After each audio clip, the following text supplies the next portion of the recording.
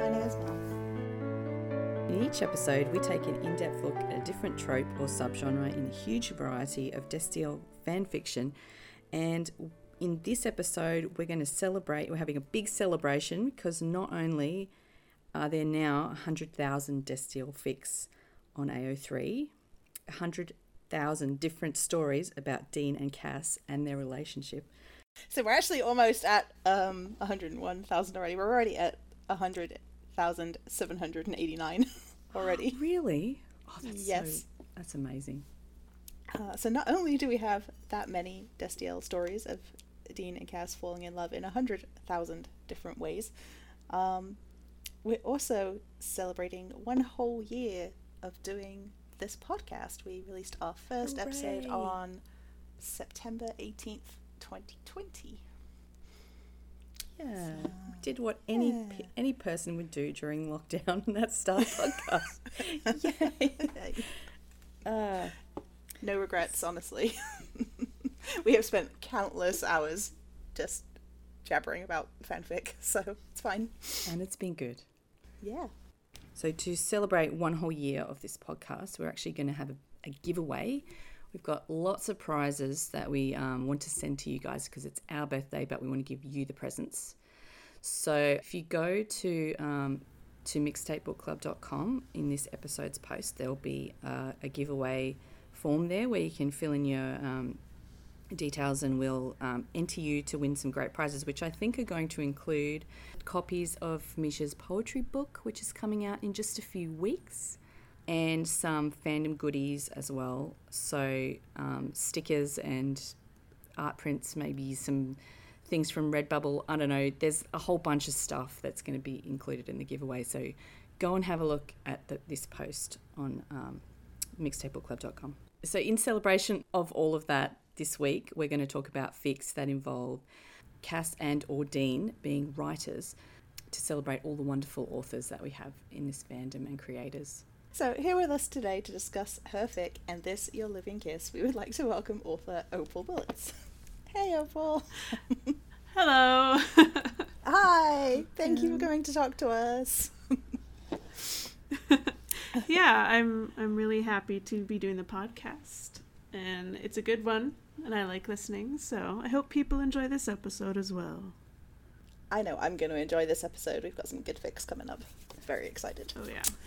We do. So the other fics we're going to discuss today, apart from And This Your Living Kiss, are The State of You by Trenchcoat Baby. We've got Cabin by the Lake by CB Firestarter, and The Ocean Between Us by Nox Soulmate, as well as a couple of other shorter fics that I think we've got on our list too. So let's get right into it, shall we? Yes, let's dive straight in. So the first fic we're going to start with today is called And This Your Living Kiss by Opal Bullets. It was published as part of Pinefest in 2019, and it's 57,000 words long and is rated M. And Opal, would you mind reading us the summary? Okay. Only a very few people in the world know that the celebrated and reclusive poet Jack Allen is just Kansas mechanic Dean Winchester, a high school dropout with a few bucks to his name. Not that it matters anymore. Life has left him so wrung out he never wants to pick up another pen. Until, that is, a string of coincidences leads Dean to auditing a poetry course with one Dr. Castiel Novak. The professor is wildly intelligent, devastatingly handsome, and just so happens to be academia's foremost expert on the poetry of Jack Allen. Yes. So this is like, I was going to say two-person love triangle, but it's not really, because it is, it's just like a two-sided shape. I don't know how to describe it. Yeah, I mean, there's not enough legs on this triangle. No, it's not really a triangle. It's a bit identity porn. It's identity porn without quite being a two-person love triangle. Yeah. Yeah. It's just like softcore porn. It's just like a little bit there. Just enough to keep you interested. Right. Just titillating, not hardcore. Exactly. So I guess, like, because Cass ends up falling for both, you know, Jack Allen, who's he's obsessed with in his poetry, and then he meets Dean, who's like a, you know, completely separate person, but, you know, they end up being the same, which I think is a really interesting way to do that kind of thing. I don't know, I don't know how many identity porn type stories like that there are out there for Destiel, but I love the idea of Dean just freaking out every time that Castiel mentions Jack Allen. It's a great way to create a lot of tension in the story. Yeah, there's a lot of dramatic irony in this fic, for sure. A lot of stuff that Cass knows, a lot of stuff that Dean knows. Not a lot of middle ground there. Such a great trope for them. So can you tell us a little bit about how this story came to be? Like, what was your inspiration for creating this one? God, does time mean anything anymore? It was a while ago. The problem with me is that I am one of those writers who just sits on an idea and sits on it and sits on it and sits on it for a long time. I know it's not among the very first fics I thought up for the fandom, but it's definitely one I was ruminating about for a while. And I think kind of what happens for me anyway is that if there's something that I really love or interested in, and I can kind of see where the way that I identify with the characters, there's some common ground there, I get interested in seeing like how I could incorporate that into their world. And so poetry was always going to happen at some point. And I know that when Pine Fest was coming up, I was like, you know what, I would really like to do Pine Fest. And I was thinking about my ideas, and I was like, ooh, like if Dean were a poet, right? But like Cass was the academic, but Dean is not really the academic type if we're staying kind of close to canon, right? Yeah. That would be really interesting. And I know I had a lot of doubts about it because I was like, God, no one likes poetry. Like, nobody. I'm just a nerd about this. No one wants to hear it. And I remember very specifically just like sweeping a bunch of like newer poetry collections out of the library and bringing them home and just sitting there reading them, because you can knock them out in about an hour or less a piece, you know, just to like get in the mindset. And I was like not feeling it. And all of a sudden, like randomly in the middle of one, I was like, I hear Dean right now. I hear Dean's poetic voice. And I just sat down and I wrote what ended up being the first draft of Perfection. And I was like, I can actually do this fic.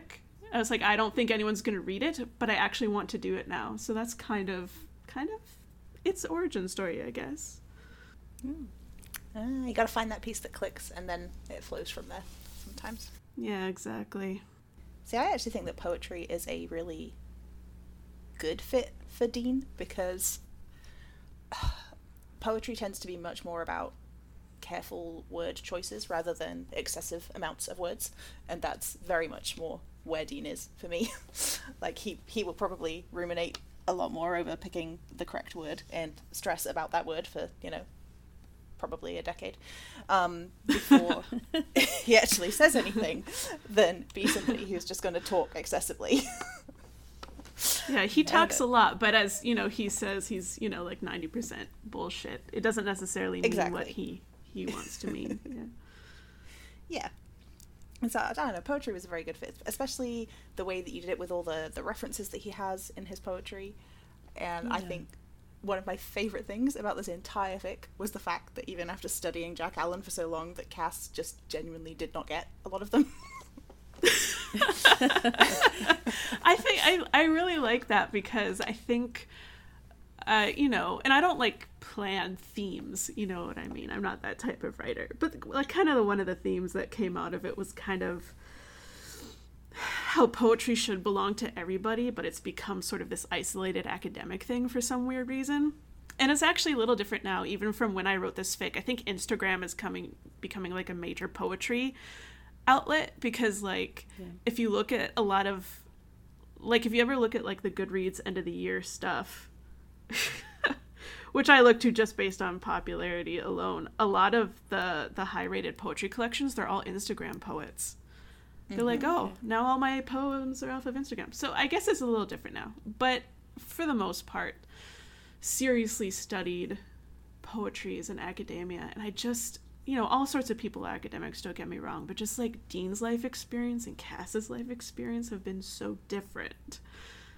And like Cass doesn't listen to the same music or, all of that kind of stuff. And yeah, it's a way that like his poetry can speak to Cass without them sharing the same interests either. You know what I mean?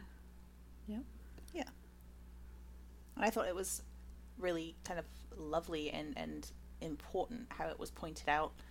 I don't think this is necessarily a spoiler because it's not necessarily a plot point or anything about their relationship necessarily, but that a lot of Jack Allen's poetry, like one of the things that Cass has been kind of arguing for years is that his poetry is, valid and important and will be long-lived in spite of all those references, when actually what kind of flips it for him and he starts thinking of it differently because of Dean is that actually it can be important and have a long life for it because of those things. Like it doesn't have to be in spite of those things, it can be because of them. And I thought that was quite interesting actually to kind of look at it in a slightly meta way and think about it from a kind of fandom point of view, because there are so many things in fandom that are like, oh well, people love this show or this ship or all things in spite of all these other things that you see within the fandom, within our ship, within Fix. There are all these things that are like, oh, it's great in spite of all these things. And actually, a lot of the time, I think fandom is great because of those things. Like, I mean, people say that about Supernatural too, right? If it were perfect, would we be creating all of these fics to go into the spaces that they left wide open, Exactly. Like, I'm sure objectively, from some academic point of view, Supernatural is terrible, and I don't love it in spite of those things. I love it because of those things. Oh yeah, definitely. We love the trash. We do. It does have a lot of I guess you've got a lot of meta in there anyway, especially with Dean is going to, if you haven't read this fic and this is not a spoiler, but Dean goes along to classes at the university where Cass teaches, and they study a couple of poems that sort of bring back a lot of trauma for Dean about his dad and how he treated them before he died and all that, and he gets into a lot of angst kind of space with Sam. Sam helps him through it. So is that, I guess, there's a lot of sort of meta writing about John, and even in the show's portrayal of him that came through in this. And I like, how do you write meta as well as stories? I mean, there was a lot of thinking going into this kind of how Dean relates to his father and this. I write a lot of meta in my head. Yeah. Yeah. I mean, let's see. I first started watching this show in 2013 and I binged it on Netflix. And I started watching it because I had kind of recently come to Tumblr, and it was just, as you know, this was a super Hulock era.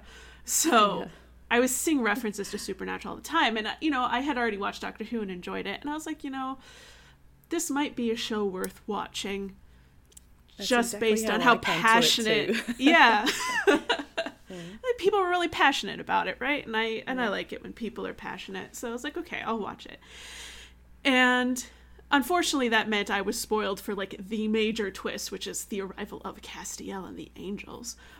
But I wasn't really spoiled for much else, honestly, because it was all memes and jokes, right? So when I first started watching it, I'm not really into horror, but I was all like, okay, there's some funny about it. There's something about it that I can, this is, because it's summertime, I was like, whatever. And then by the time they got to home, right, and you really first dug into what their relationship is with John, and John appearing at the end of the episode, he was there the whole fucking time, the asshole, all of that kind of stuff. It was starting from there and then going from Shadow, and then the very end, Dead Man's Blood, when they have that whole thing where John bitches out Dean for the state of the Impala for no damn reason, and then Sam and John are yelling and Dean has to get between them. There's just something about the way the family dynamic was built in season 1, even as they were trying to struggle to figure out what the show was, that hooked me so hard. And I have been thinking about those relationships since then, because I feel that despite it being like a fantasy horror show, whatever, that they hit some raw nerve in real family dynamics, especially for like, I don't know, the lower class, and like the tension with Sam trying to rise above his station in life. There's all these like undercurrent of class dynamics and in the struggle for money, and the personalities and the tragedy that joins them and repels each other at the same time. And it just always felt really true to me. And I've never ever been satisfied with the way that the show goes about it. Like in pockets, yes. But like overall treats it, and I've never really been satisfied with the way fandom treats it. So I think what happened when I was writing the fic is it just kind of came out, and obviously there's like personal feelings in there. As well. It actually literally did, because I was just writing my draft, and then I just started crying like in the middle of writing it. And I always know when that happens that I've kind of unknotted something within myself. It's almost like a catharsis, like something like, okay, that, like I was holding that in for who knows how long, and I'm finally letting it go via my art, as it were. So pretentious, my art. But it was just one of those things, and I was all like, okay, there's something there, and yeah. Well, it's a very powerful scene, like where they're where Dean's sort of out laying it all out for Sam, and it really tugs at the heartstrings. Even to read it a second time, I was like, oh, that's right. So thank you, it was lovely. Yeah, I get I tell you what, if you think that tugs at your heartstrings, the comments I get on that chapter are just really literally just about to say, I bet that sometimes reading the comments on that chapter can be tough. Because I mean, I love share. Don't get me wrong, I love all of the comments. Like, if you're listening to this, please don't like second guess yourself. But like, I like getting the email notifications for comments, because then throughout the day, if I check my email, I'm like, oh, a little gift, thank you.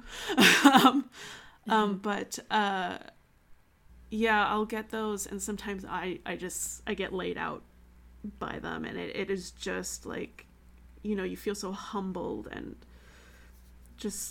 it just makes you so sad that there's so much grief in the world, but at the same time, you're glad that something spoke to them, and you're kind of, I can't help you, but maybe this helped you. Like, maybe I'm holding your hand a little bit right now, and then that makes me feel better.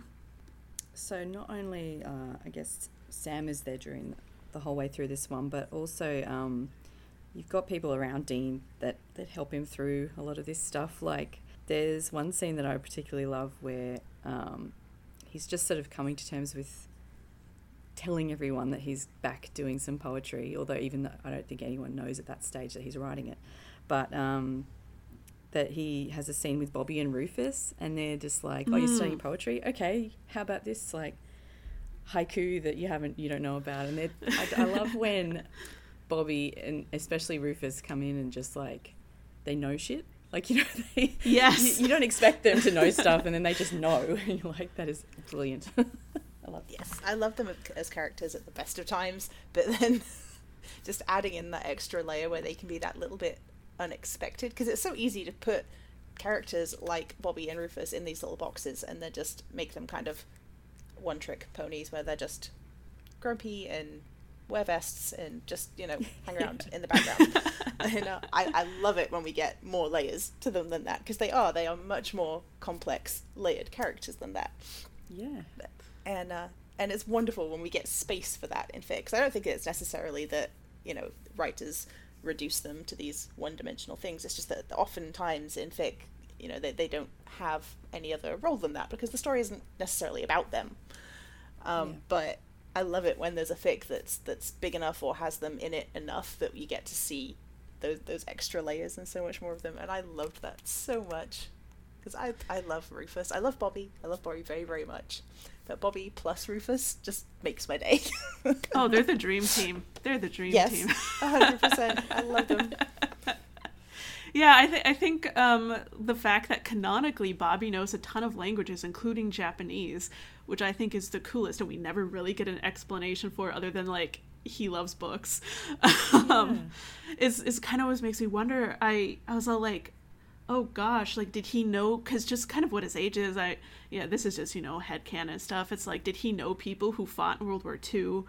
Or, like, were sent to internment camps? Like, who did he know? I like to think it's because he knew someone who spoke Japanese for some reason or another. But I was like, if he studied the language, he's gonna, and I'm sorry if I'm gonna butcher the name, but he's gonna know Matsuo Basho, right? Because he's one of the big names in haiku in Japanese literature. But, it's one of those things, too, is that when I was growing up, and you guys might have experienced the same thing, is that I was always delighted when I find out that an adult knew something about something. Like, you know what I'm saying? Because it's like, like if you're sitting there and you're like, oh, I just discovered this thing, crazy, right? And you're a teenager, so you're like, oh, I'm the only one who knows about this thing, it's so crazy. And then, like, you like mention it, and then, like, an adult is all like, yes, such and such, and you're like, oh, I know nothing. But that always excites me when I feel like I know nothing about something, because I'm like, oh, it's learning time. And I think adults and I think, on a much for sure. lower brow level, my kids discovering Pokemon and then telling me about them, and I'm like, yes, I was there when the old magic was written, or whatever that meme is. What are they like? Have you heard of Jigglypuff? And you're like, yes, I have. Yes, I know Jigglypuff.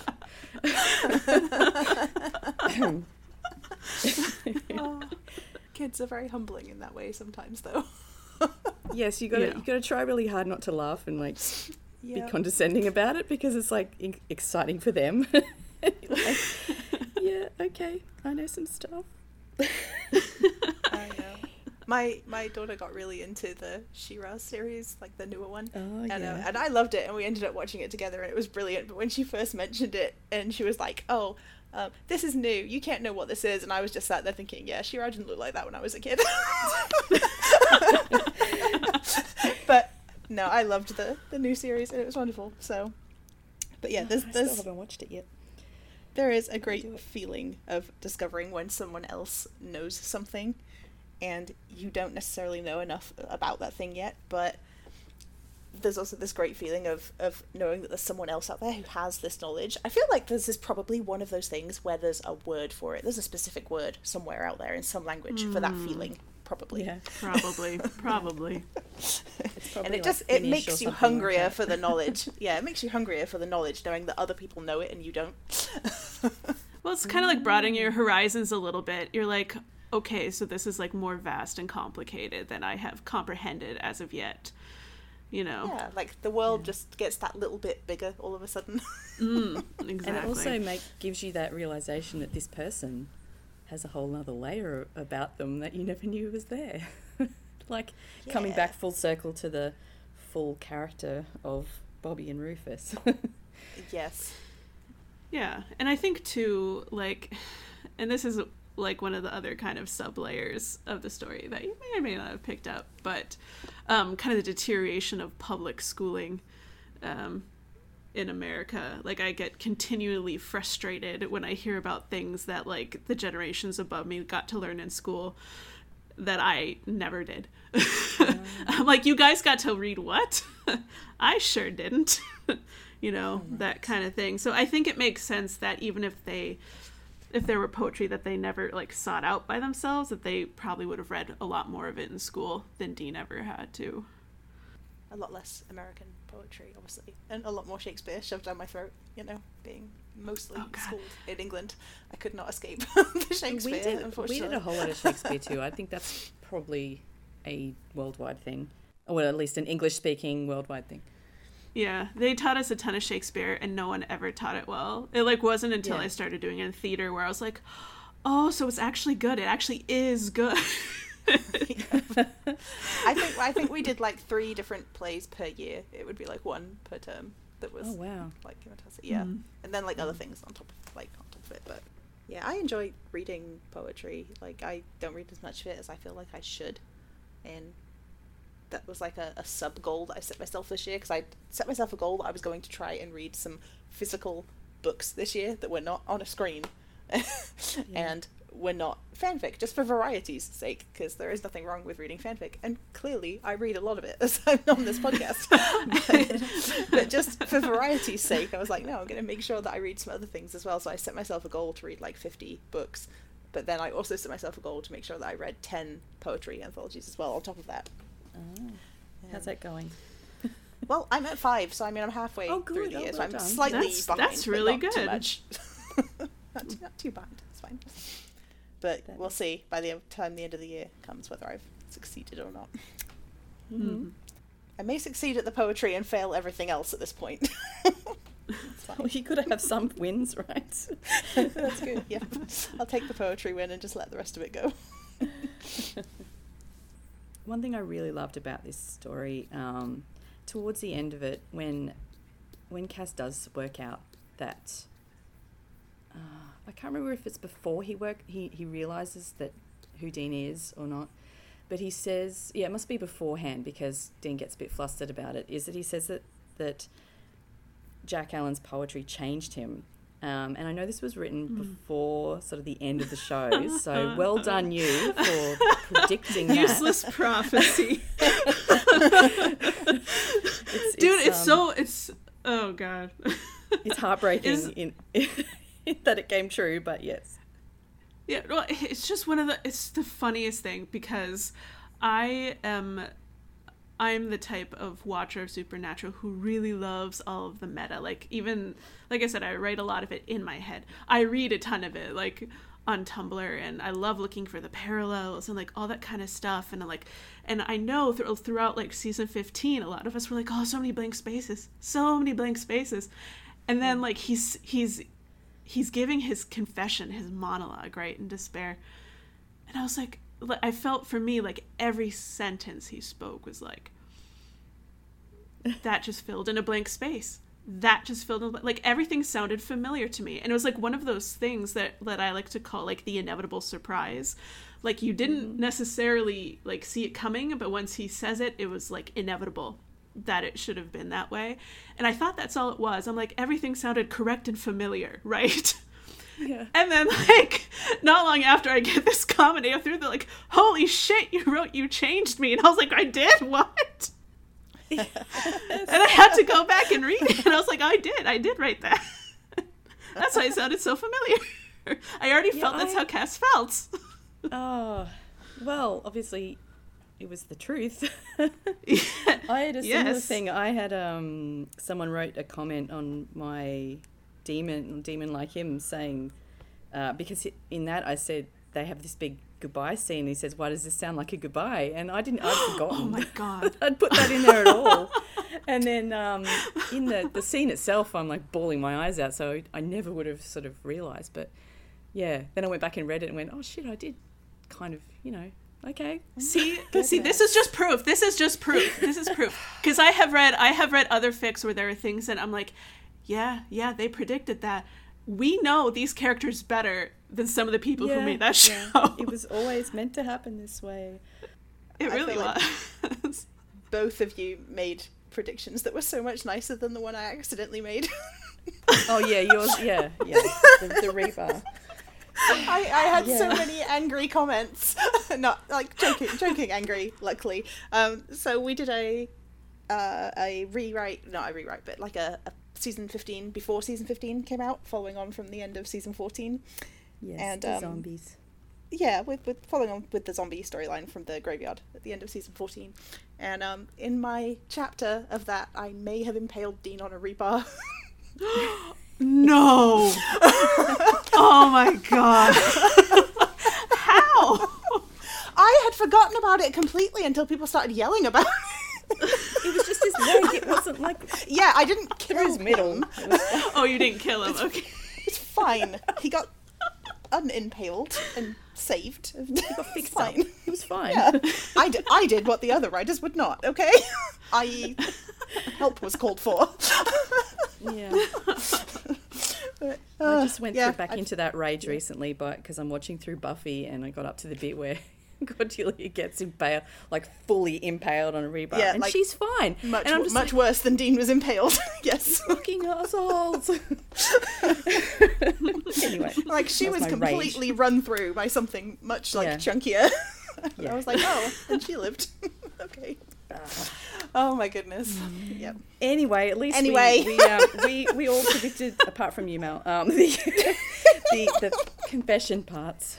Okay, that was a good part. Oh. Yeah. But yeah, what I was gonna where I was going with this in the first place was that. Sorry. No, that's all right. We go off on tangents. It's what we do. Having poetry that changed him as a person, changed his entire the course of his life, and he went off to study this, in depth, this one particular poet. It reminded me of. I had, like, years and years ago now, there was a motivational speaker that we had into our workplace who told us about people who come into your life, and they termed them as wizards, like, when Gandalf comes in and redirects the course of Frodo's life or whatever. So if someone comes into your life and changes the way you think about one thing, and then they might not even know that they did that for you, but it's just changed who you are as a person. And that, I think, for a lot of us, probably Misha is one of those people. Mm-hmm. Mm-hmm. But yeah, it could be anybody. So I think that Cass just reminded me in that moment of that. Yeah. Yeah, I think too that, poetry is one of those things that I had to discover for myself because, like, I was never taught it well, like in grade school. It was very boring. It was very, this is what it means. And then when you read it, you're like, da-da-da-da, end line, da-da-da-da, end line, the boringest thing in the entire world.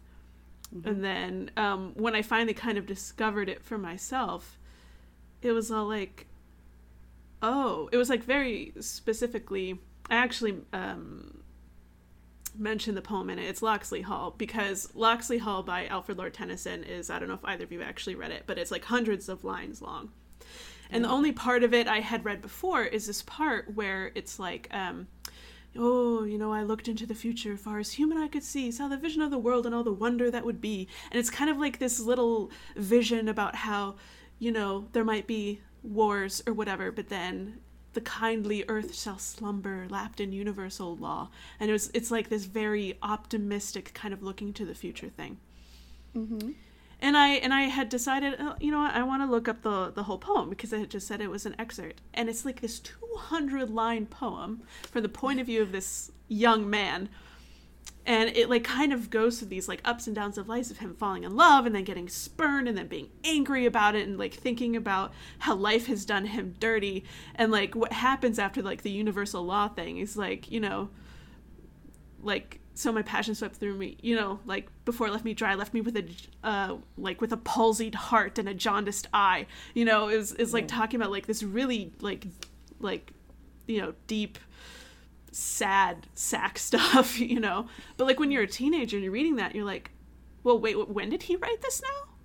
Like, what? In the people wrote like that in the 1800s? I thought Victorians were like, ooh, you can't say that. Like, you don't.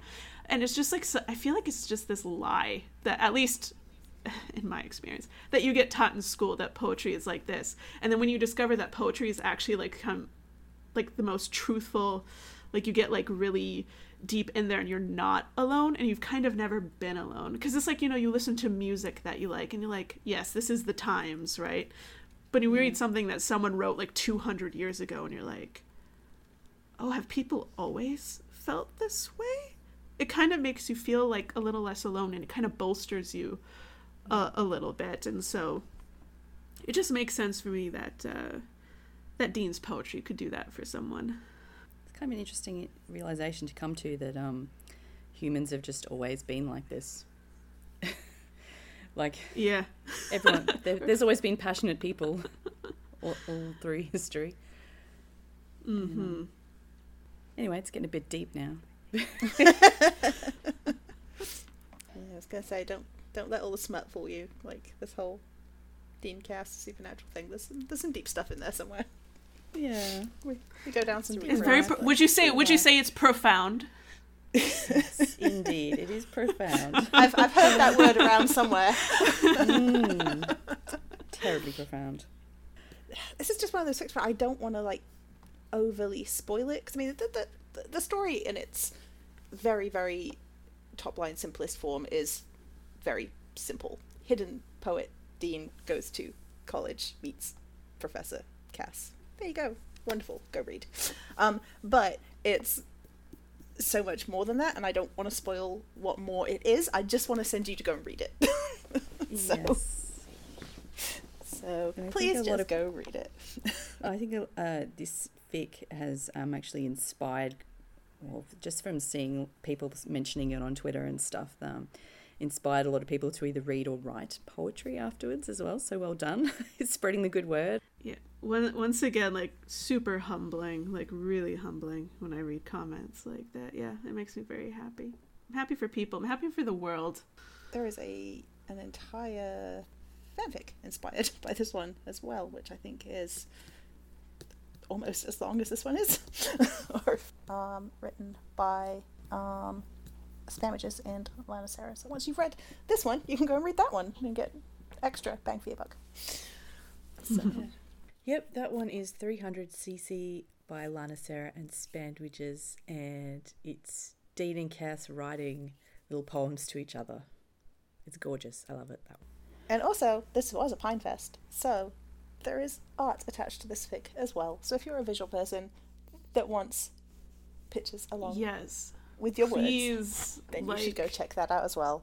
I love, Yeah. I'm just going to say, I love the texture of the art in this story. Oh, it's So, beautiful. They please did such an amazing job. Like that was definitely one of the first things I told them when they were sending me like pictures of the paintings they did. I was like, "Oh my god, I can see the texture and it's so beautiful." It's so weird. I'm like, I want to reach out, I want to touch it, I want to stroke it. I hate that it's on I screen do. because I want to stroke it. I mean, I don't know how they live their life, but there are actual paintings out there somewhere. Somewhere. Yep. Yeah, and I'm sure they're beautiful. freaking gorgeous. Yeah, They even look beautiful on the screen, so they must be beautiful in real life. Yes. Beautiful. Vivid colours, exactly. but always like to try and mention the artists as well if we can. So, Yeah. Absolutely. okay. So the second story that we're going to talk about today is called The State of You by Trenchcoat Baby. This story is a little bit longer. It's just over 100,000 words. And it was published back in 2018, so it's a little tiny bit older, but not by too much. And this one is kind of the reverse. So actually, well, kind of the same. I'm trying. We kind of have a balance, I guess, throughout the podcast of ones where Dean is writing and ones where Cass is writing. We tried to have a balance between the two, but we actually have both of our Dean is writing ones up front, I think. So, and the summary goes like this. Castiel Novak is a New York-based, no-nonsense book editor avoiding his southern roots. Dean Winchester is a born and raised farmer and budding novelist with a terrible case of writer's block.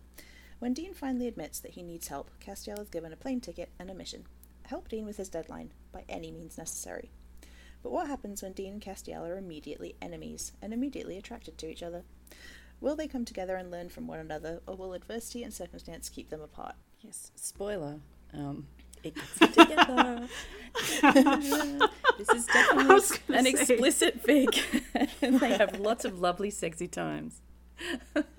I loved that there was so much more to this fic than I thought there was going to be, though, because, like, you know, it sounds like it could be quite a straightforward story, but then it actually ends up going into so much more than that. And I love it when they serve me up some extra plot. So Yeah, this was my first time reading it, and I was like, "Oh, everything is getting included in this. This is amazing." Yeah. So basically, Dean is I guess a science fiction writer. He's writes the Impala Chronicles, which is basically the same as Supernatural, and he's got a lot of writer's block on his latest book because, as it turns out, his main character is actually bi, and he didn't realise until he started writing it, and attracted to one of the other main characters. So it's paralleling Supernatural quite well there. And so Castiel is sent from Dean's editor is sent to Nashville to help him with his writer's block. So I love that this is also sort of an enemies to lovers type thing. Like when Cass first gets there, they have this meeting and they're just misunderstandings abound and they hate each other. They have a big fight, like at the start. First meeting, not great. Yeah, for sure. Yeah. I thought that was really well done, though, because I feel like sometimes, like, conflict is a little bit, like, Supernatural itself is guilty of this a lot, like, conflict for the sake of conflict. But, like, I felt where Dean and Cass were both coming from, like, their circumstances, their reactions were, like, completely understandable. Yeah. Especially once you get to know them better. And so I felt that was like a very satisfying, like, meet ugly, if you will. Yeah, like the conclusions that they drew about each other were logical for the circumstance that they were in. They were completely wrong, but they were logical. So yeah, exactly. So. Yeah. And they worked it out fairly quickly. Yeah. And got on with the business of falling in love. And it's so delicious. It is. Very hot fic, has to be said. I loved that that Cass has a bunch of like writing exercises for Dean to do, like making him write, especially the little note cards that he has. They become like a feature of the story all the way through. Forcing him to write like 50 cards a day or whatever with just whatever comes to mind. I thought that was really a beautiful kind of take. Yes, and then lead in much later, without any spoilers, to probably one of the loveliest scenes in the story, which was quite beautifully done in the way that it was very, I guess, slowly led up to through the whole story by the note cards being kind of dribbled in throughout. Yeah. They're like Chekhov's note cards. Yeah, Chekhov's note cards. Like, yep. So I really liked those, and the whole idea of the writing exercises and the fact that Cass makes him do them was quite fun. Yes, definitely. And it works. Like he's so reluctant at first to actually be able to write anything, but then, before it doesn't take long before it's all flowing. So I'm sort of filing them away in my brain for next time I'm stuck. Sometimes, as a writer, you just need someone to yell at you for a little bit. And then you can start writing again. Even when they were kind of flirting or fucking or like all the things that were going on, even then at that point, there was a certain line that Cass drew who was like, "No, I'm here for a reason, and you are going to do these things." Yeah. Like, this is the reason that I am here. You need help. You are currently suffering from this. You are undisciplined. You need this. Do this thing. So, and Dean did do what he wanted him to do. Maybe not in quite the way that Cass was expecting him to do it, but, he fulfilled the mission. There was a lot of angst in there, too, though, for sure. There was. Especially, like, getting near the end and the whole thing with, the publishing company, the shakeups happening at the publishing company and how that's affecting Dean's writing and that sort of stuff, and Cass sort of caught in the middle. I thought that was very angsty, and I was like reading it voraciously to find out you definitely can't how put it was down, solved. Right? Yeah. Yeah. I thought there was actually quite a nice balance in this story between I was going backwards and forwards and not quite sure which one of them I wanted to shake the most at one point. It's just like, like you're both making me want to shake you and pick you up and bang your heads together at this point. Yep, definitely. Very in character for them. Yeah, really, like on point.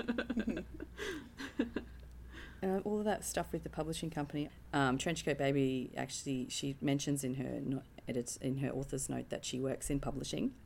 So I think that she's probably brought a lot of her personal experience into the editorial process, at least.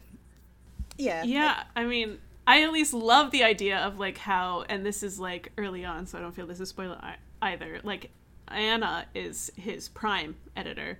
Yeah. And I don't remember exactly what terms Trenchcoat Baby used, but when Anna was trying to convince Dean that he needed to meet with Cass, it was all like, no, I'm just kind of like your general editor. You need like the type of editor that's going to kick your ass. And he's like a specialist, and he's going to come there to you.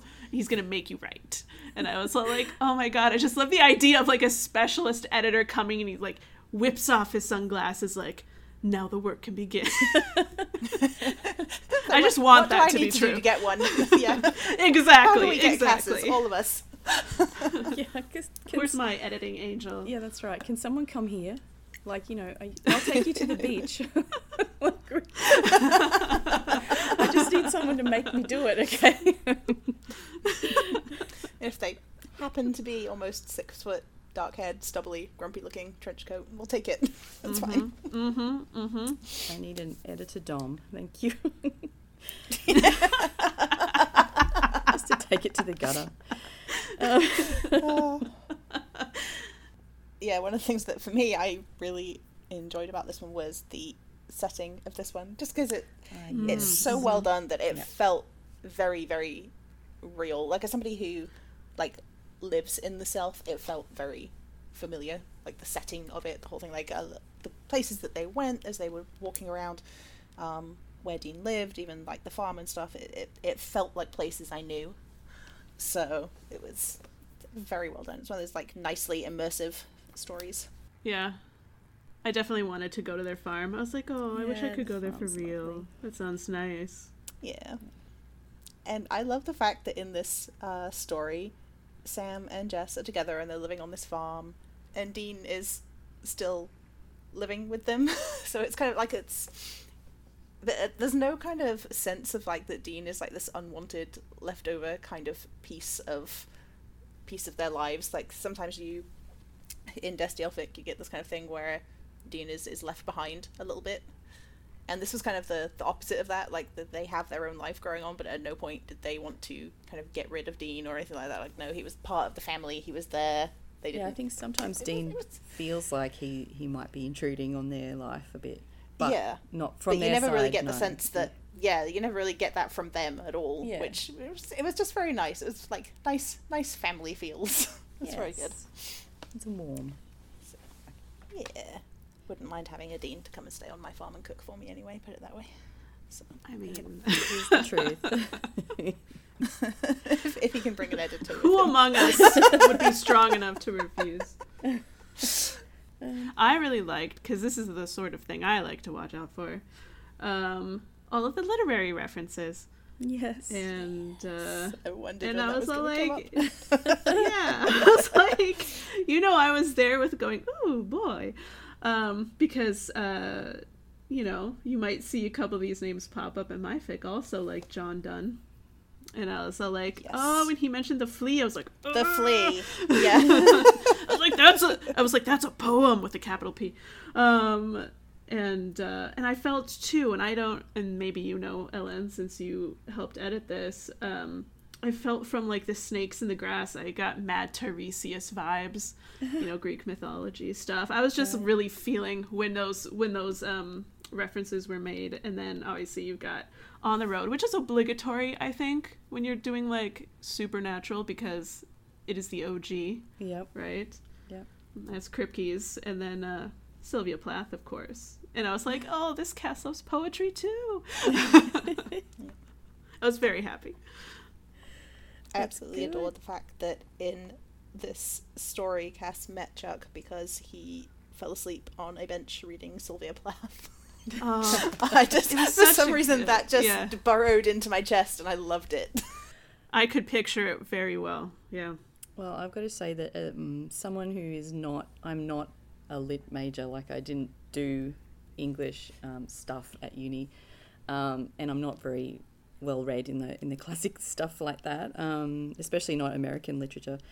But with both this fic and yours, Opal, I didn't feel like it was over my head. Like, it was very, everything was described in a way that I identified with and understood. So, sometimes when you read like stuff about literature, you feel like, I do anyway, feel like it's all like I am not smart enough to understand any of this. I don't know what's going on.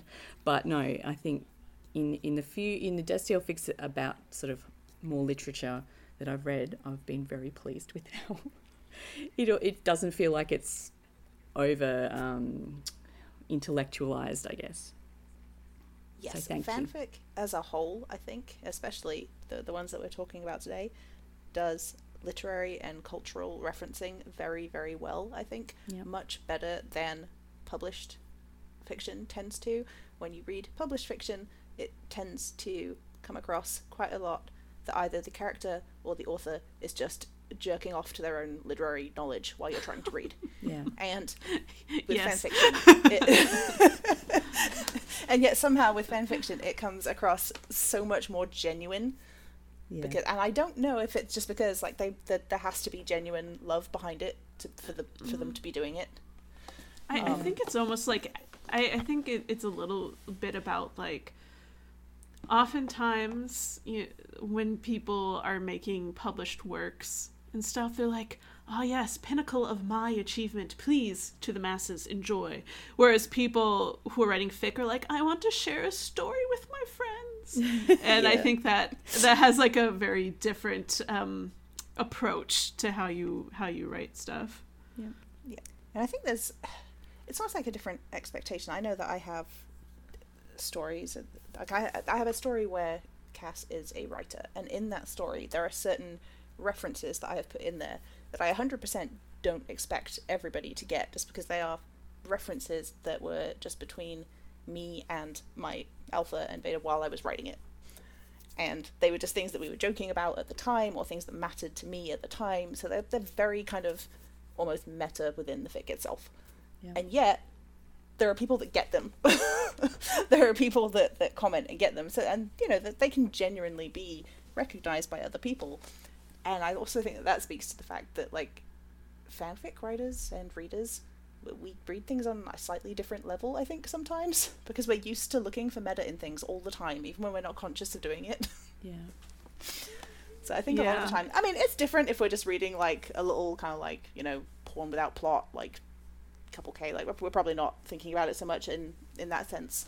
But I do think that sometimes when we dig into like a larger fic and we know that it's a piece with kind of certain themes or whatever, we look at it so much more than we would otherwise, and we do pick up on things. Yeah. Fanfic writers and readers are smart. Yeah, and I think it kind of goes along with that. So, like, what's one of our hobbies? Reading fanfic. Mm-hmm. Like, if you think about the great array of hobbies available to us in this world, my hobby is reading, but I also have a subset hobby, which is specifically more reading. You know what I mean? So it's like, I feel like people who read fanfic probably just like also read a lot, Yeah. Yeah. It just makes you better at picking things up. And I think a lot of us too are like supernatural scholars at this point. And if any show is like the king of making random references, I mean, well, it's really Dean is the king of making random references, but Yes. I think it kind of comes with the package, at least in supernatural fic. Without spoiling any of the actual plot, it's Cass making, like, the main angst comes from Cass making a deal to save Dean without Dean understanding the particulars of it, which is extremely canon, I felt. I thought that was really, it was perfectly done, because Cass does that all the time. I mean, Dean does it too, he does it for Sam. I think he probably does it for Cass as well. They're always making they're doing things to save the others without the other person knowing, and yeah, I thought it was perfectly done in this one. I also think it's interesting how, and I don't want to speak too specifically because of spoilers, but you can almost tell sometimes about when a fic was written based on how the characters are in the story. Because there's a certain character in this story who changed a lot over the course of the show. And so it was interesting reading about them in... Are you talking about Chuck? Yeah, I'm talking about Chuck. Yeah. All right. The Chuck is in it. All right. Yeah. So basically, I feel like how Chuck is treated in this story it would probably be different, or would there even be a different character in that role if it were written like season 15 Yeah, maybe. or something? I think that's really interesting always. Yeah, there are a lot of fics now where you go back and I mean, there's more than one characterization like that, really, where you can kind of see, you know, changes as time goes on. But Chuck is definitely a big one. We can, can see him a few ways. His is a more recent change for sure. Yeah. But she did bring back one of the OGs, because I feel like Anna used to show up in fics constantly all the time. Like, even because I joined fandom between seasons 8 and 9, and she would show up constantly, especially as one of Cass's friends, as, you know, someone who was Cass's friend. But there are just so many more characters introduced over the years that she's kind of fallen out of favor. So for a 2018 fic to have her, I think is really cool. Just kind of taking her off the shelf, dusting her off a bit. Works well. Yeah. She often shows up as Cass's sister, like these days. I had great fun reading it. This is one of my favourite fics of TCBs, so I want everyone should go and read it for sure. Go ahead. Okay, so moving on to the third fic that we're going to talk about is called Cabin by the Lake, and it's by CB Firestarter. And this one's a little older again. It was published back in 2017. It's 49,000 words long, and it's also explicit. And the summary goes, Dean Winchester has been leasing out his extra cabin up by Moosehead Lake in Maine for many years now. He's grown accustomed to the rhythm and predictability of life in the quiet forests of northern Maine. Something always felt missing, though, and heartache from lost love had pushed Dean to lock himself away. When he suddenly meets the blue-eyed rider who is the first tenant of the season, things in Dean's life get turned upside down, and maybe he is willing to take a chance again, even if it might mean getting hurt. So this is another story with beautiful setting. Yes. A lake in Maine. Yeah, it kind of, the fic itself kind of takes place, just kind of starts off during a vacation, but then takes place over sort of a few months after that. So yeah. So Cass goes and rents out a cabin for a couple of weeks to write more of his book. So this is the one where Cass is the writer, and one thing leads to another.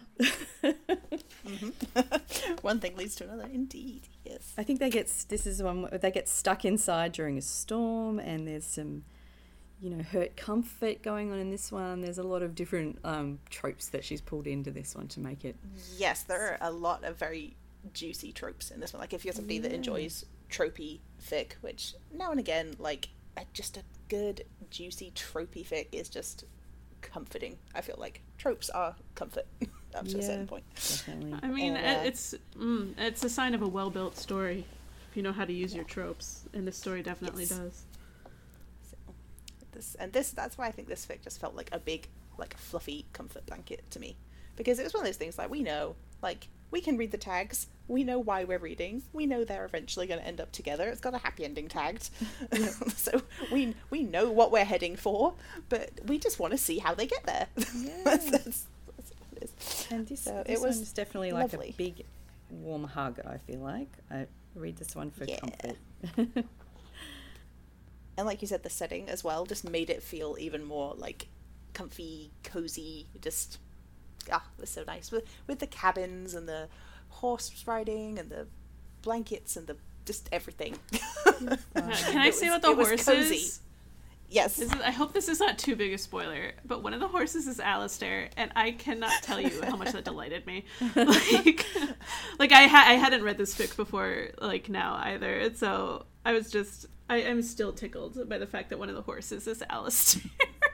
Yeah, I think I was like, I literally Alistair has been so many things in so many different fics, but I've never seen him as a horse, and I just think the way that Dean interacts with him and all of that stuff was just really fantastic. So it was probably my favorite detail in the story. Yes. Yep. Yes, CB is a horse mum, so she's got the details of horse riding and all that stuff down really well. So Yeah. If you like her horsey stuff, then go and read her other fic called War Wounds, which is it's a BDSM fic. She and Trenchcoat Baby, we spoke to them before about some of their fics, but they write some great other stuff together. But no, this particular one is all fluff and all, just warm comfort, definitely. Yes. Mm-hmm. I thought it was interesting, too, that Cass was... I mean, even though he's writing something personal in the fic, his day job is writing for television. Yeah. And I don't think, like, in all of... And honestly, because I was thinking as we were leading up to this podcast, like, how many fics have I actually read where either of them is a writer? And I couldn't think of too many.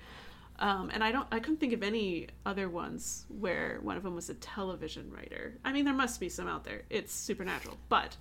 I thought that was really cool to have like that different vibe as what type of writer Cass was.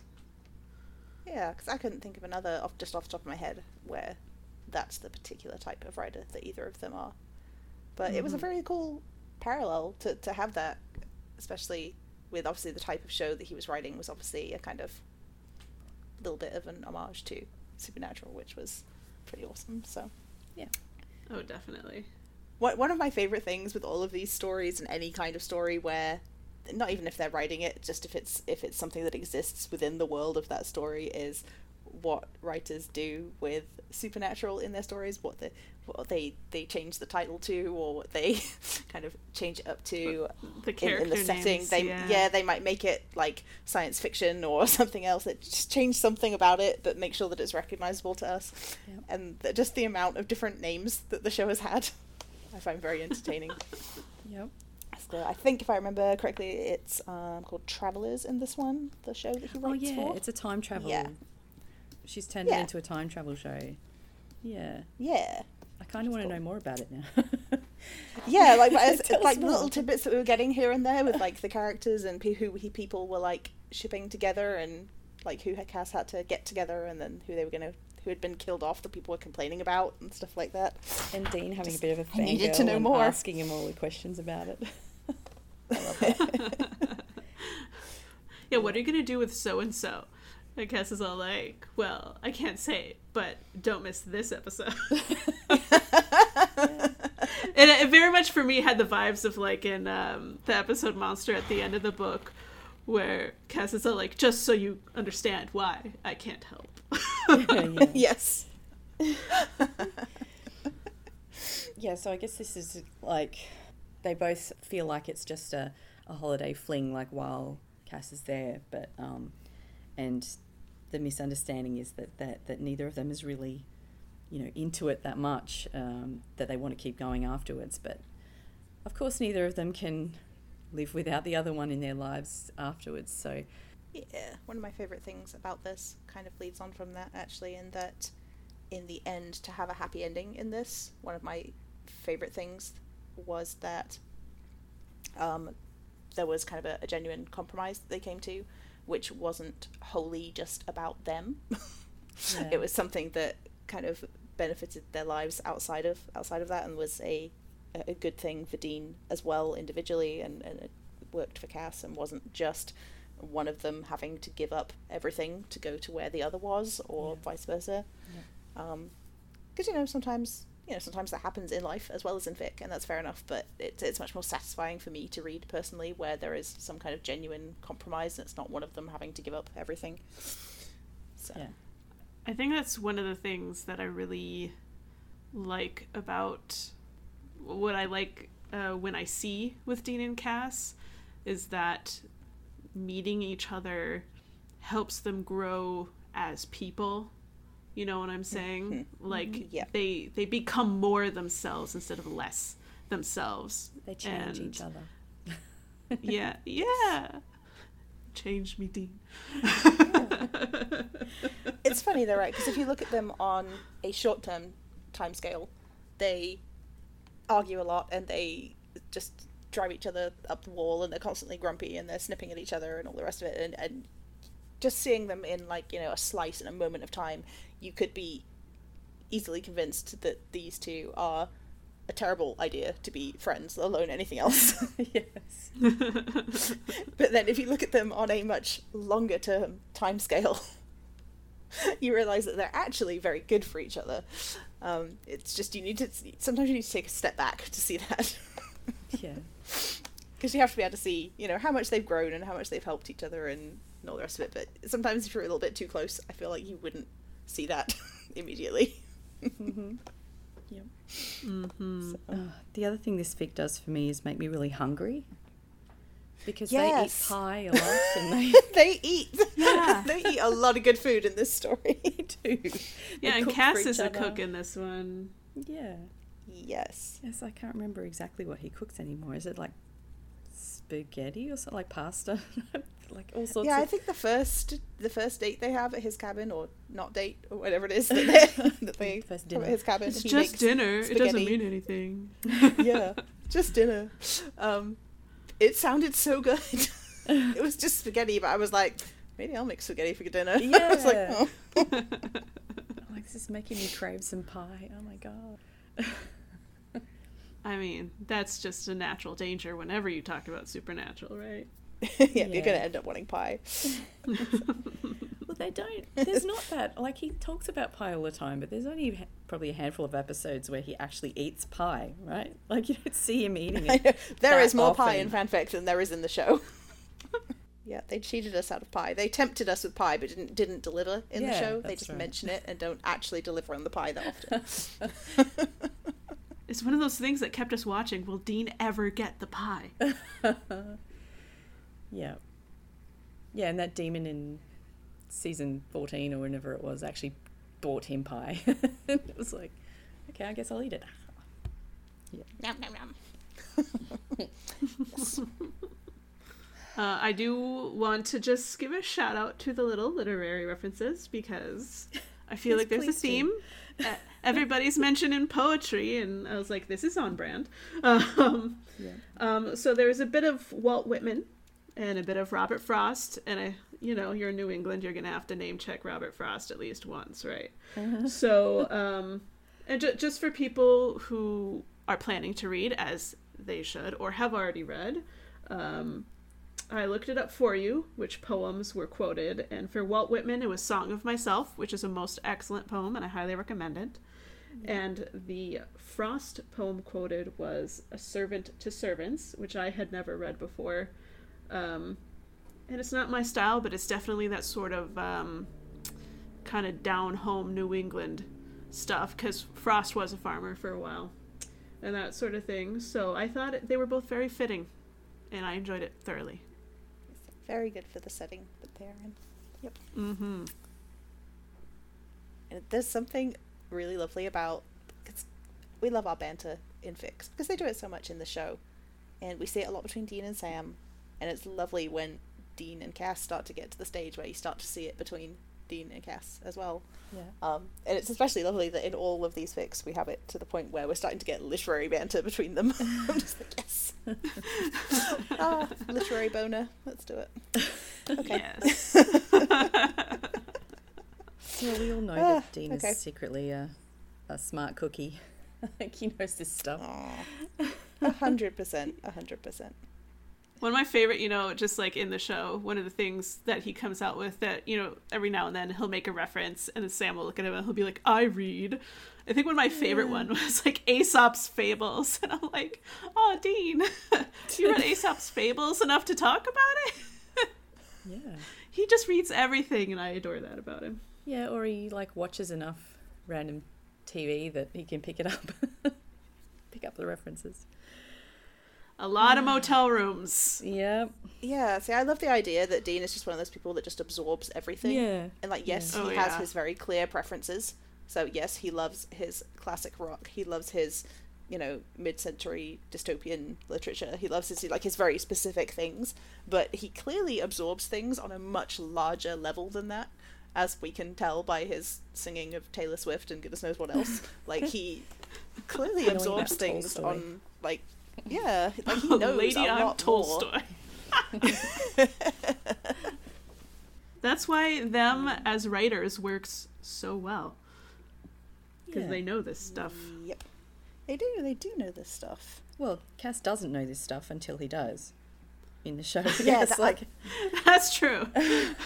See, I love that we can write Cass like two ways like that, because you can write him not knowing anything, or you can know him actually having this like huge memory bank of information, and it works either way because both are true to canon actually. yeah. So I did find it entertaining in canon that even though he technically had that kind of memory dump of stuff, it was like he could never be bothered to use it. It's just like, Yeah. no. Or if he did, he didn't really understand the relevance of it. It was just like, Yeah, oh, it's like, don't give me this stuff without the context. How is that useful? what are you talking about a fictional battle station for? Like, that doesn't make any sense. Yeah, even though he actually knew what it was. It's like, you can give me all the context in the world, I'm still never going to understand Dean, is what that came down to. All right, we better keep going. Yes. So we have one more where Cass is a writer coming up next. Da, da, da, da. So we did 2 Deans, 2 Casses. We did deliver it evenly. Yes. All right. So the final of the main kind of longer stories that we're going to talk about is called The Ocean Between Us by Nox Soulmate. This is a shorter one. It's just over 27,000 words. It was written. This was another Pinefest actually. The writers are piney apparently. Yeah. This was done in 2017. This has some very interesting tropes in it which you don't see a lot in Dusty Old fanfic, so I was very interested to read this one. The summary for this one goes like this. Living a hermit life, Dean Winchester didn't need much. The only things important to him were his position in the business that was once owned by his family, his boat, and his friendship with Castiel, Charlie, and Gabriel. If only there wasn't a whole ocean between them, then maybe he could give his feelings for Castiel a chance. Yes. So, You rarely, like, Ellen, you must have loved this, because, like, you rarely read supernatural fics that take place in Australia.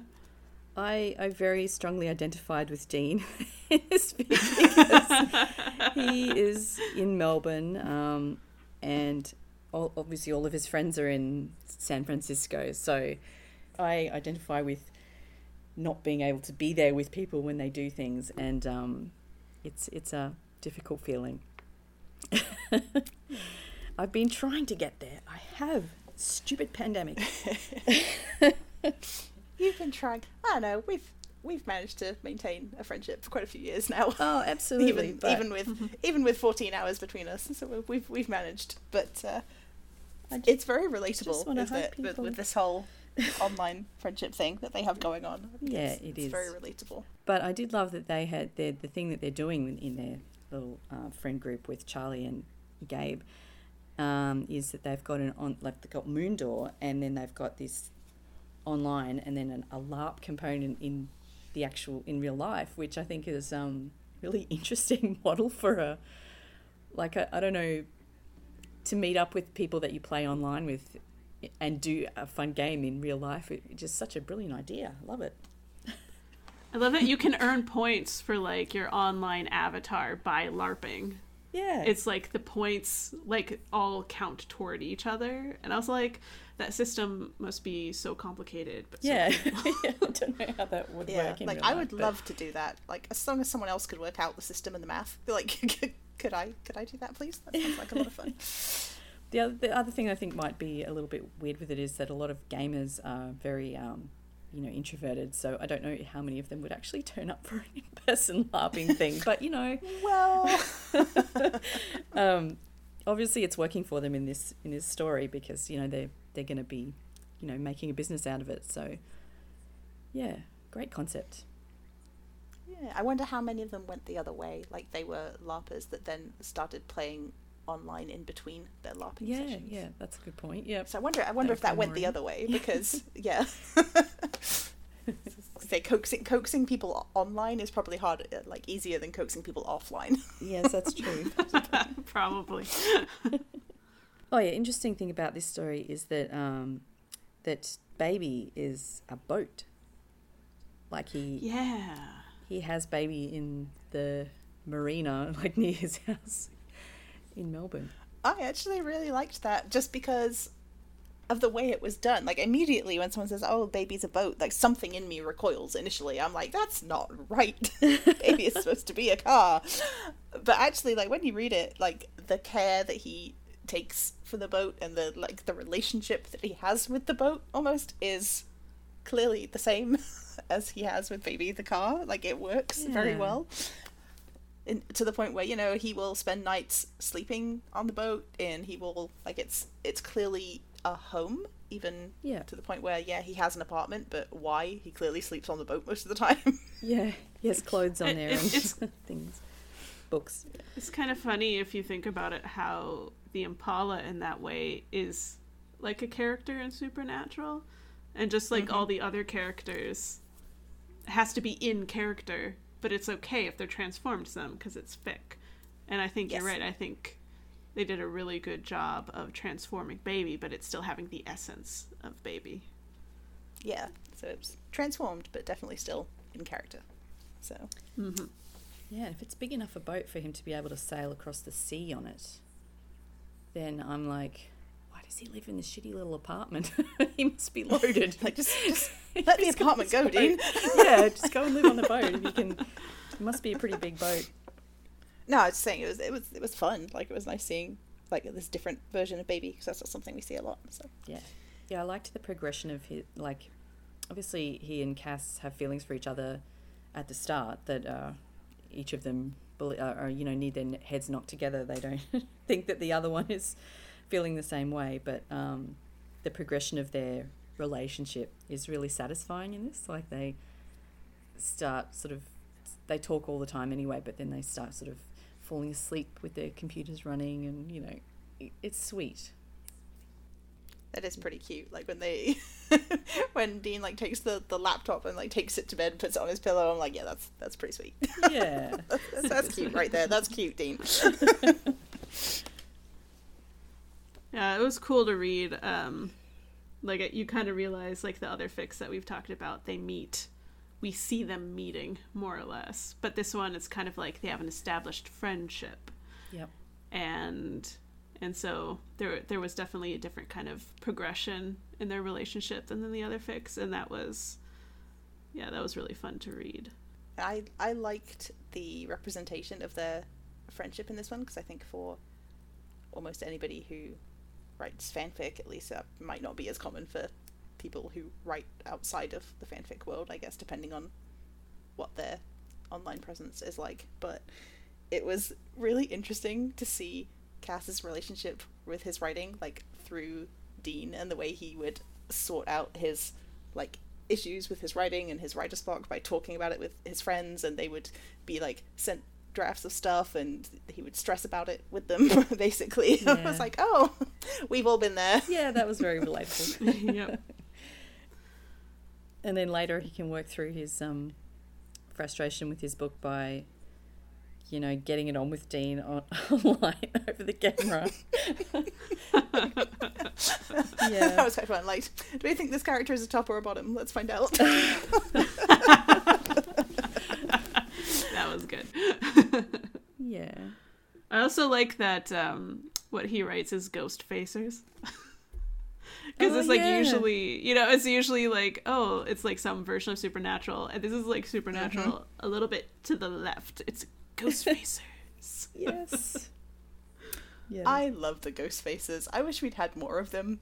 Yeah, I'm endlessly entertained by the fact that they lived longer than almost anyone else in the entire show. I mean, for all we know, they're still alive, man. Right. Like, they might have outlived everybody for all we know. That's so funny. Why am I now picturing, like, Sam's funeral and they're, like, the only people there? No. It's not. God. That's so sad. The blurry wife in the background. Just the blurry wife and the ghost faces. Oh my god. Oh dear. We've really been damaged by this finale, haven't we? We've been damaged by this finale, yes. But the way that it kept getting mentioned in this fic about how Cass is supposed to end ghost facers. They're like, oh, you could kill one or both of them. You could kill one or both of them, and I could be like, oh no. And he was reluctant to write a happy ending for them because he didn't think that he would get one, which I think is kind of sad. But it was so sad. Yeah. In the end, that was quite sad, that part. But I guess it's okay. Mild spoiler, but they do actually get together in person at the end of this. So there is an element of them being together in the end, which is lovely. It's a really heartwarming ending. I like to that. And the art when it is around that time, and I thought the art was so pretty. Oh, yeah, the that was colours so in lovely. it. I really liked that as Who's well. the artist for this one? Made of Stardusts, which is a lovely name. Yep. Yeah. Mm-hmm. I love Pine Fest for this reason. It's so One much of the, extra lovely artwork. One of the other lovely things that I liked about this fic is that we had a little dose of they mostly kind of work out for themselves, but at the same time we had a little dose of like interfering Charlie in here at one point. Oh yeah. Mm-hmm. And She really did hit their heads together. Although it's questionable, her methods are definitely questionable. Yeah. but very well intended, and you do wonder like the stress that she was under, having sat on this for like years by that point. Yep. Girl's got a breaking point, all right. Right, and it's like they definitely finally hit it. I think, as kind of like the angsty side of that, though, was like, I thought this fic did a good job of, when you're so far away from someone and your primary relationship with them is just via like technology or whatever, like going through the way that one person can exert control over we're gonna talk or we're not gonna talk, and that sort of thing, and the way that you worry and all of that kind of stuff. I thought that felt it was very angsty and felt real. Yeah, and there's definitely kind of a little bit of an element of something that felt almost canon there, where if they had an issue, one of them would just, well, at one point Cass used to literally just flap off and leave. Exactly. Just like I'm not doing this right now, bye. Yeah, you can just switch off flap away and not answer your phone for like 2 days and make everyone upset about it. Yeah, and they're quite good at that in canon, so Yeah, another thing that this one, as well as at least one other fic in our list today, is having Zachariah as a bad guy. He's such a great bad guy. Yeah, I love him as a bad guy. It's so evil. Yeah. He's one of the ones that I really love to hate. Yeah. Because I've got nothing against like the actor or anything like that. He's just one of those characters that's just a really enjoyable villain, I feel like. I think it's almost a compliment to the actor. Like, yeah, I think Kurt Fuller is amazing. He's a perfect bit of smarmy, but like still powerful. Like, you believe that he can back up what he is saying to you.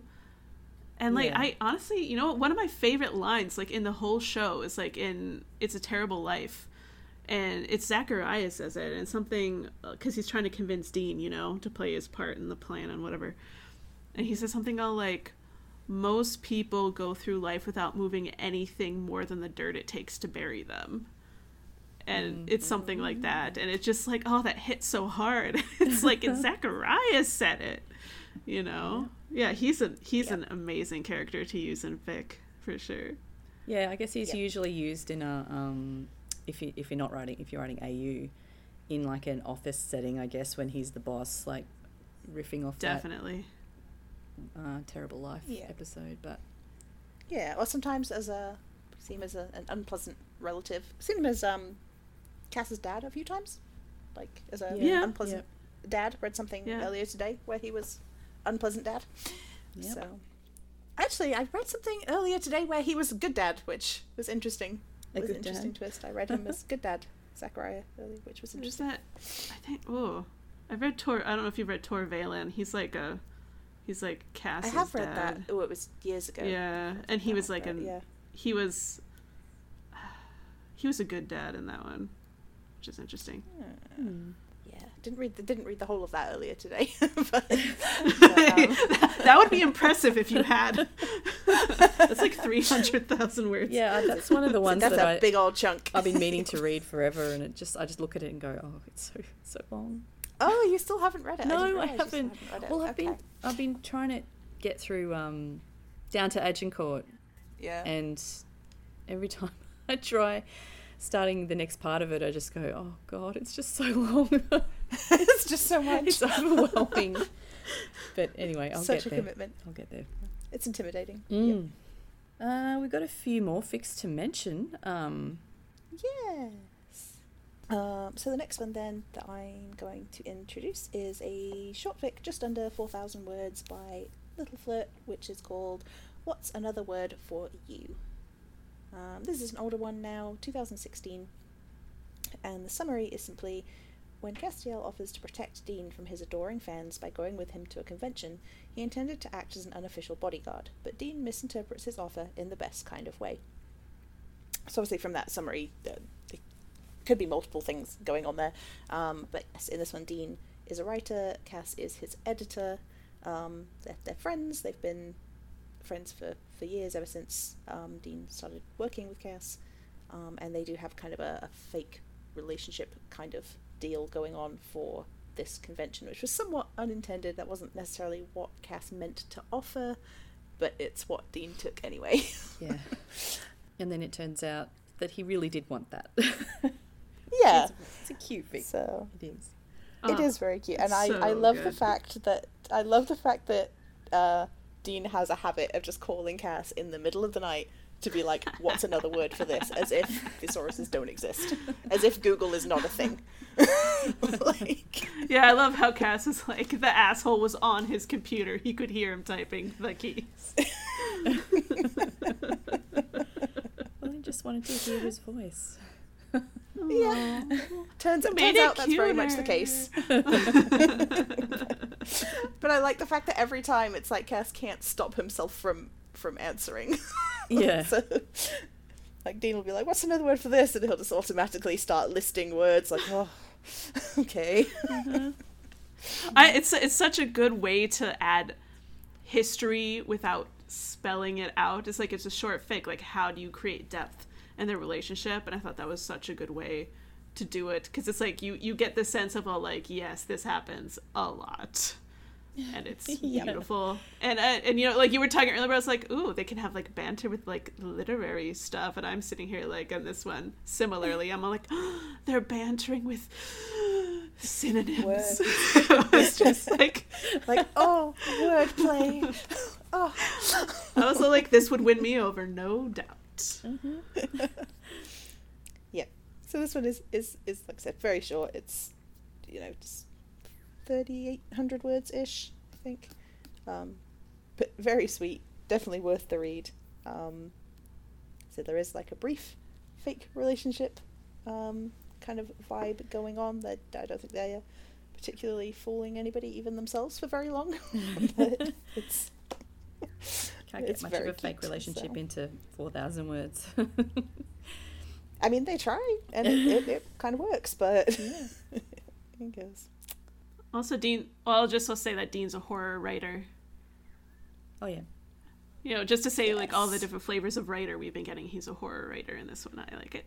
That's cool. Yeah, we've not doubled up on anything yet, I don't think. So Well, I just want to mention also another one where Cass is a writer. So, The Complete Works of Emmanuel Allen by Vilu is it's similar kind of premise to And This Your Living Kiss, in that Dean is a fan of Cass's writing, but he doesn't know that Cass is Emmanuel Allen. So it's sort of like that not quite two-person love triangle thing again, where like fake identity kind of thing, pen name identity, I guess. And it's in a very different setting. So Cass comes to Hazelnut Valley to do some writing, to live there. He's running away from his old life, where it was very heavily controlled by his family.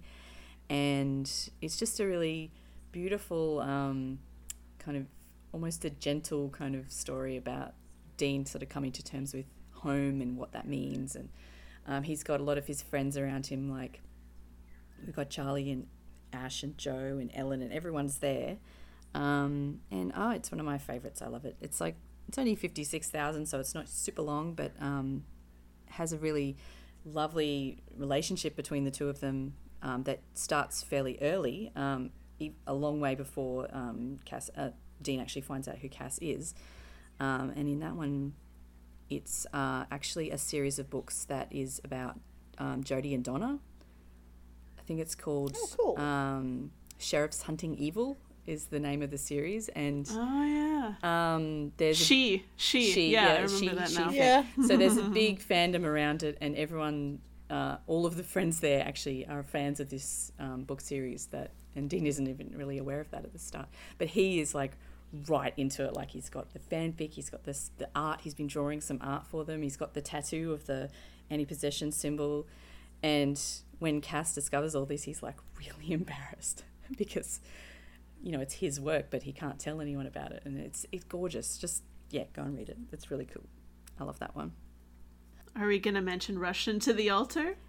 No. Yeah, no, we're not. Well, no, I was going to say, Mal's not going to want us to talk about that, but I feel like if you're listening to this podcast and you haven't read Russian to the Altar, what are you doing with your life? Please read it. It's so good. I love it very, very much. And I don't always read works in progress, but that was one of the ones that I was anxiously refreshing to read. And I would, definitely highly recommend it to anybody. Absolutely. So that's also one where Cass is the author.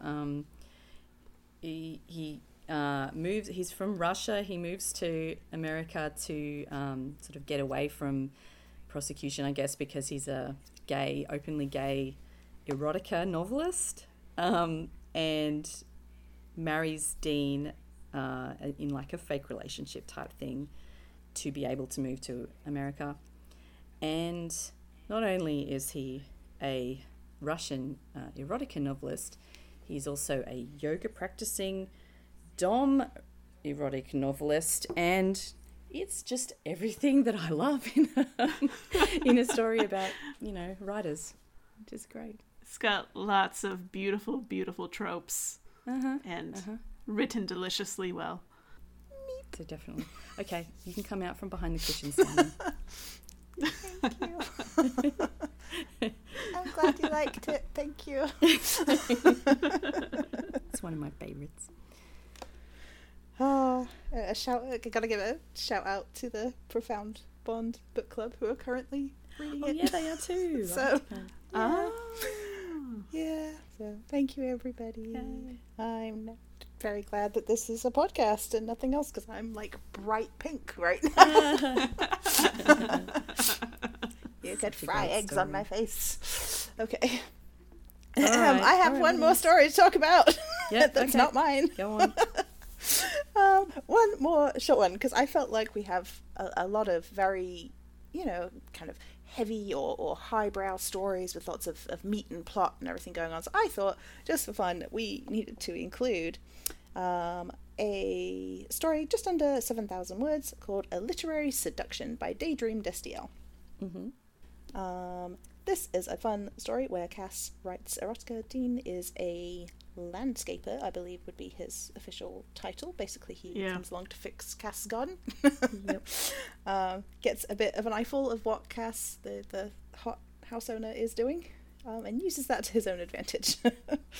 So the summary for this one is simply, to Dean Winchester, Cass Novak was just a name on a worksheet along with a bunch of landscaping instructions. Excuse me. Until this morning, until the front door opened and Dean was met with brilliant blue eyes, stubble for days, and a lean body he couldn't help lusting over. And that was all before Cass even said a damn word. But that didn't matter. Dean was a professional. Alright, fine. Maybe a little light flirting wouldn't hurt. Could he really be blamed when every remotely suggestive comment made Cass trip over his words awkward and adorable?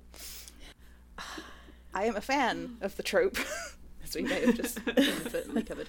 I am a fan of the trope of Cass being able to be very objective and write this like filthy erotica, but then when like faced with someone like saying something like genuine to his face, not being quite so good at it.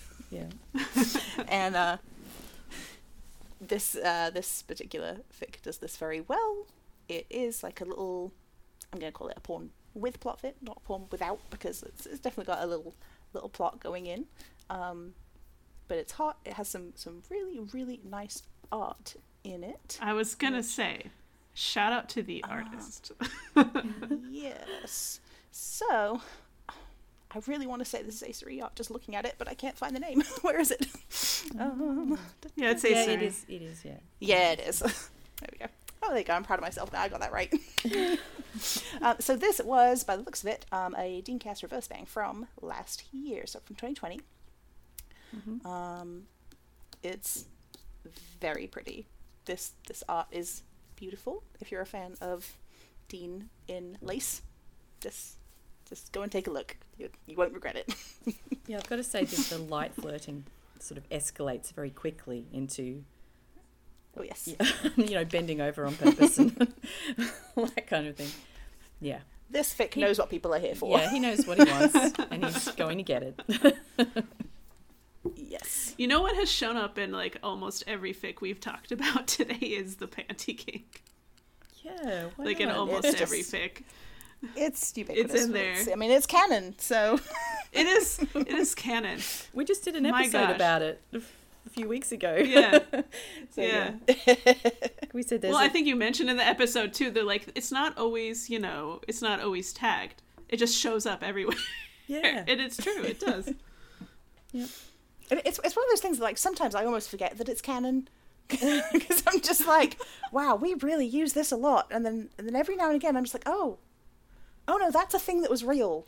Yeah, it was only mentioned one time in that one episode. I mean, we didn't need that any more than once. Like, No, it just we took that and ran reverberated. with it. That was enough. Yep. Absolutely. They chose to write it, they chose to film it. Bless Jensen for acting it. It was beautiful. Exactly. Some of the greatest blessings that we got were just single episodes or one-liners, and that was all we needed. I also love the tag on this fic, which is just a very simple, also, there's hot boning. It really is. I'm like, yes, this fic They also knows wrote- what it's they here don't- for. It knows what it's delivering. They also wrote, what else do you want?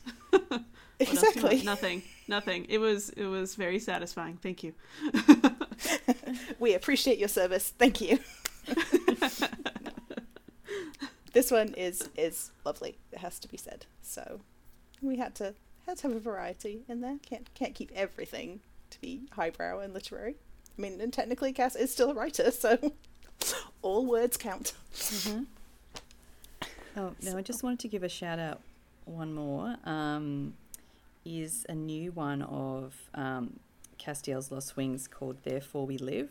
And it's not, they're not writers. So one of them, like, Cass is a politician and Dean is like, when I say his bodyguard, is that right? Yes. I have not actually read this yet, and I feel terrible because I feel like I should have by now. But there is... Yeah, it's done posting now, so... Yep, it's all complete. So Cass actually writes poetry in this one.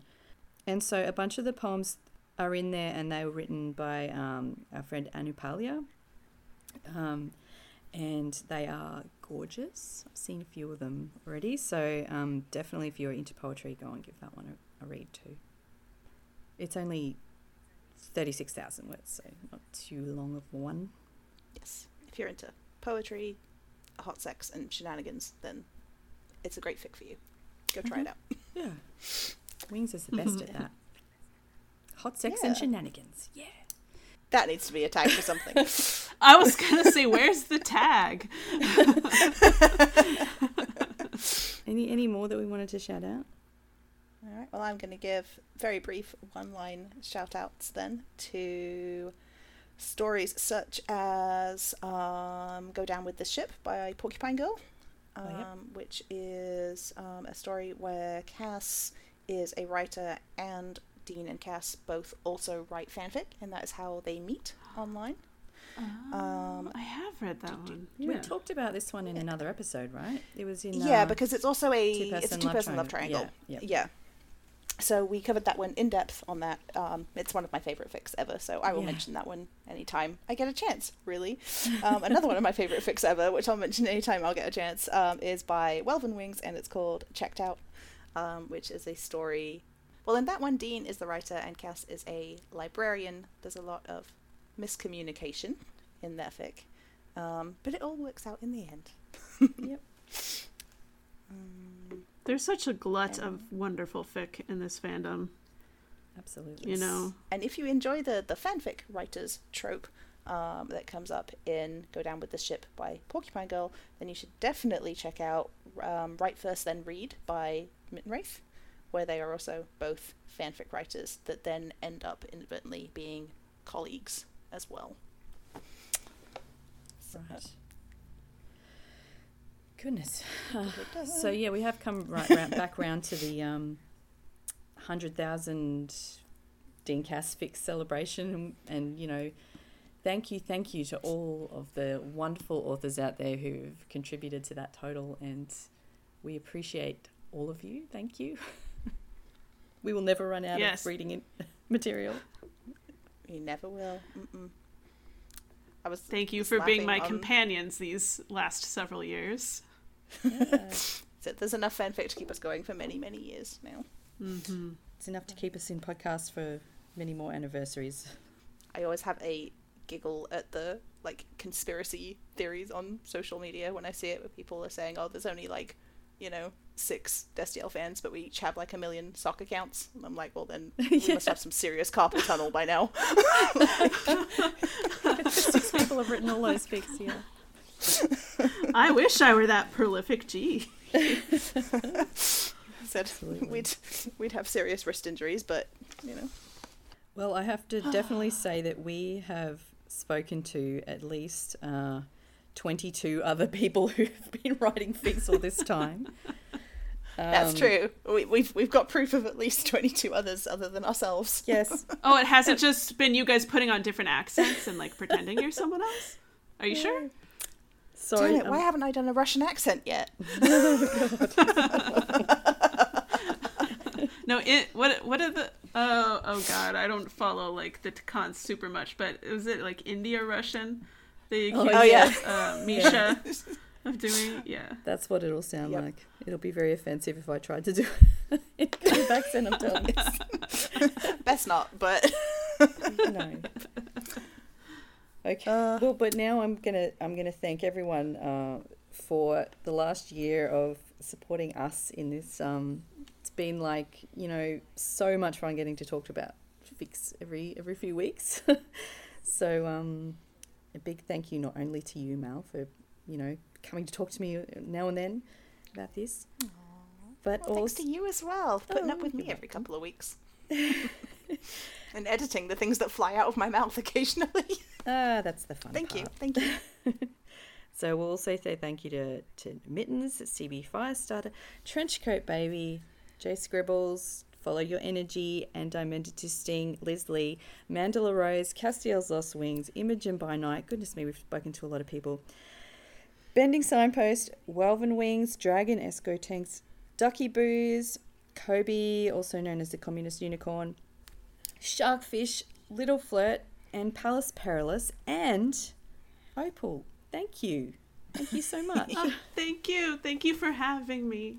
Yay. And also we've got to say a really big thank you to the community and the mods of Profound Bond Discord server for giving us our channel there and helping us to get out more into the community, which is great. You're enjoying it. Yeah. So make sure that you go to all of the links to all the things we've discussed today are going to be on the post on our website, including information about the giveaway that is going to be starting as soon as we publish this episode. So you go to mixtapebookclub.com and have a look at that there. And you can also find there all the ways to get in touch with us.